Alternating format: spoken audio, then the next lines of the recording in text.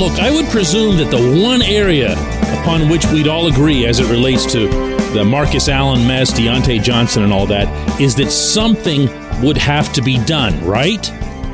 So why can't we agree that something could be done behind the scenes and we just wouldn't know about it? Good morning to you. Good Wednesday morning. I'm Dan Kovacevic of DK Pittsburgh Sports.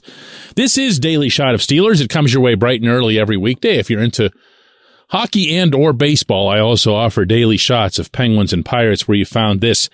No, I'm not perpetuating this. Yes, there's an actual new angle to the Allen/Johnson thing from over the weekend in Charlotte, because down in Charlotte, when Mike Tomlin was asked about it, specifically about Allen, his only response was, it's 3 points. And he didn't mean that in a dismissive way as if the 3 points don't matter. He meant it as in, it's 3 points. He just cost us. But he didn't get into anything, didn't come close to elaborating on anything, so everything had to be left to the imagination. Well, guess what? After Tomlin's press conference yesterday on the South Side, it's still left to the imagination. And you know what? It's going to stay there because that's where it belongs. And take that, please, considering that I'm a reporter and I would much, much rather have the story to be able to break it for you. I never want anything to stay where it is, but I can see the stance. I can respect the stance. If you're a showboat type head coach, you're going to want to make a spectacle out of it. You're going to want to show everybody who's boss. You can't get away with this. You can't do that. And if only to send a message to the rest of the team right there in plain sight. But also, if you've got a little bit of, ego issues to you, to send it to the rest of the NFL, because you just got embarrassed institutionally in front of the football world. Because by the time Monday morning came around, anybody who'd missed that play on Sunday got to see it a million times over on the various shows. In fact, I'd argue that it would be the easy/lazy route for a coach to just go right ahead and bury the guy. Go ahead and take the action that people like me and maybe people like you would have wanted to see right away, which is just cut him on the spot. Cut him on the spot. All we'd say afterward is, yeah, way to go, coach. Or even if you're cynical about it, it's about time, Mr. Players Coach, or whatever it is that you got. He didn't do that. He didn't do that. And I'm having a really, really hard time finding the basis for criticizing him for that.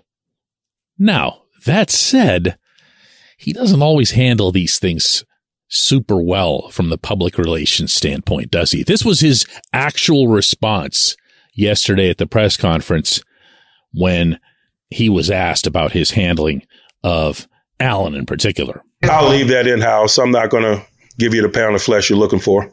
See, that I don't like. If I can respect what you do as a head coach, why can't you respect what I do as a reporter? What can you expect at Point Park University in downtown Pittsburgh? Respect, rigor, relevance. That's the Point Park Pledge. You'll be treated with respect while being challenged and supported academically to graduate with career-ready, relevant skills. Visit pointpark.edu to learn more. There's nothing that any coach or manager in any sport does that's more lame than to blame some sort of internal controversy on the media. There just isn't. The media was not on the field, and I know I was there. I was in the press box safely, 200 feet away whenever Allen decided that it would be a brilliant move on his part to poke his head in the Carolina huddle and have a 15-yard penalty assessed to him right when his defense had just gotten off the field. I wasn't out there. To my knowledge, nobody from the media was out there that made Allen do that. No one from the media was on the visiting sideline, although it was a little bit further away, so I can't be sure to what extent a reporter would have engineered however Tomlin might or might not have responded in the moment. A media member was not the one who sent Allen out for the next special teams phase. And finally, by the time it was all done, a media member was not the one who answered its 3 points in the press conference. Media asked the question was answered, that was that. So for him to come out with this pound of flesh, I'm sorry, but that's crap. Okay. I can defend the head coach on the general stance and take umbrage to that component of it. Look, I'm just one person, okay? Just one reporter, but I'm not going to the Steelers practice facility thinking to myself, boy, I'd like to get a pound of Marcus Allen's flesh. I'd really like to see him suffer for this. We're just going there to do our jobs, just like he is and just like Allen is. Our jobs happen to be commentating on football, reporting on football, whatever it is, whatever media role you happen to be in, that's the job. And you're not going there for some pound of flesh. But what he does with this pound of flesh is he kind of gives off an excuse to the whole thing. Because I can promise you he used that line in some form or other with Allen himself. Yeah, that's the media. They'll take stuff like that and they'll run with it. He's said things like this before. There's precedent for it. And he doesn't need to do that either. The action itself was just trash. One of the dumbest things I've seen in organized sport in all my years of covering them. And he doesn't have to come up with the media this or that. I'm not going to give you your pound of flesh. Give me a break. I swear, this wasn't even going to come up today. And what you heard for the better part of this segment, the opening of it, was exactly how I felt. Like he should keep this behind closed doors, but he really ought to let him have it. Okay? Not for my sake. I couldn't care less. And actually, not for the fans' sake either. He shouldn't be worried about what the fans think about it. He should be worried about whatever in the Steelers culture would have someone like this feel comfortable doing this and not fearing for their future in the NFL, not fearing for the remainder of their paycheck, not fearing for being publicly humiliated by being cut. Everything you worked toward in your life as a football player being ended in a single moment. Why? Maybe because you're just thinking to yourself, even if I do something, the only reason anyone would have a negative reaction to it is because the media would be out to get a pound of flesh. When we come back, J1Q.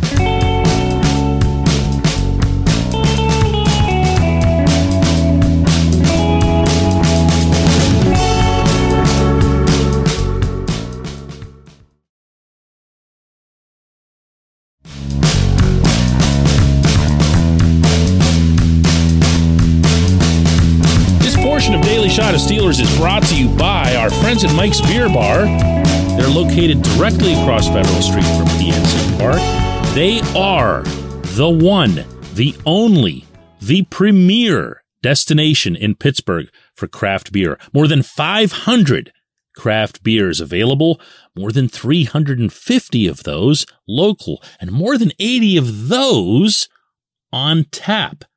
Mike's can't be topped, not for beer, not for the awesome kitchen and menu that's available, not for all the special events that are going on there. Check them out online at mikesbeerbar.com. Mike's Beer Bar, right across Federal Street from PNC Park. Today's J1Q comes from Joe in Nebraska, who says, DK, what if the meaningless streak narrative has been used for two main purposes? One, used by Tomlin supporters to blunt criticism made about his shortcomings as a coach, and two, used by the organization to tout their stability and convince themselves that they're only a few tweaks away from being a contender versus doing a rebuild. Joe, you threw so many narratives into this that I don't even know where to start picking it apart. But I'm certainly going to take a shot at all of them. The first one, used by Tomlin supporters. Let me stop you right there. What is a Tomlin supporter? Why does everything have to be divided as if it's politics? What are the other ones? The Tomlin haters? Why does it have to be like that? Why can't you just do, like, for example, what I did in the opening segment there? I found things I liked about the way Tomlin handled the Allen thing. I found something that I really, really didn't like. I shared both of those with you. What side of the fence am I on? Are you a Tomlin supporter or are you a hater? Why does it have to be one or the other? Why can't there be gray? Doesn't that offer everyone the most reasonable, smartest way to come to a fair conclusion about somebody or something? Why do you have to anoint yourself something? I just can never get past stuff like that. But I did in your case. I kept reading. To blunt criticism made about his shortcomings as a coach. Okay, I guess that's part of why the narrative would exist. That actually makes sense. I'll go along with you on that one because it's an easy defense. It's an easy defense. You can say, hey, listen, the guy has just been amazingly consistent and whatever else here. And it's true. And it's true. 2, you say used by the organization to tout their stability and convince themselves. Okay, stopping again. The next person associated with the Pittsburgh Steelers above the player level who I hear talking about Tomlin's non-streak, and it really isn't even a streak, will be the first. And I talk to a lot of them on a regular basis. No one has ever brought this thing up. Not in any way, shape, or form. Not when things were going great. Not when they're what they are now.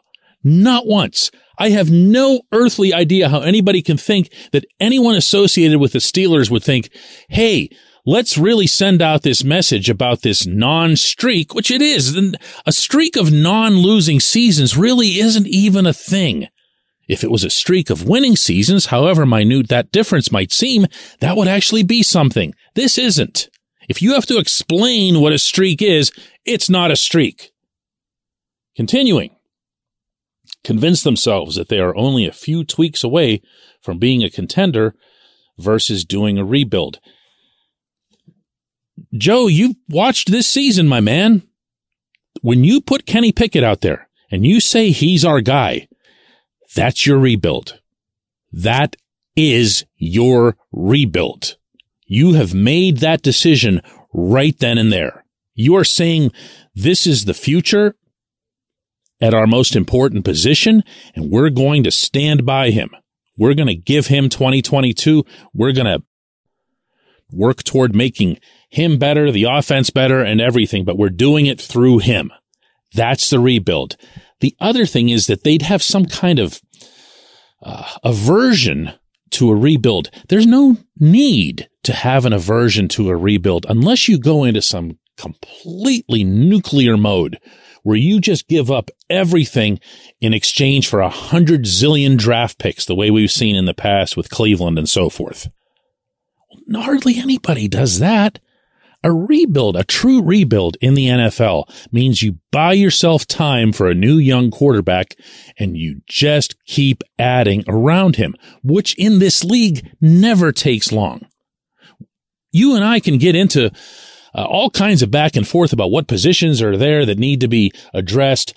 Cornerback, defensive line, left tackle, right down the list, right? But you also can go and get one of those in free agency next year or in the draft next year. And that doesn't mean it's snap your finger and everything's fine, because that adjustment to new players and new people takes time as well. But the idea that a rebuild in football is equal to, say, the more commonly discussed rebuilds in Major League Baseball, no. I appreciate the question, though, Joe. I always welcome a chance to go at little things like this. So, good stuff. I appreciate everybody listening to this show. Let's do another one tomorrow.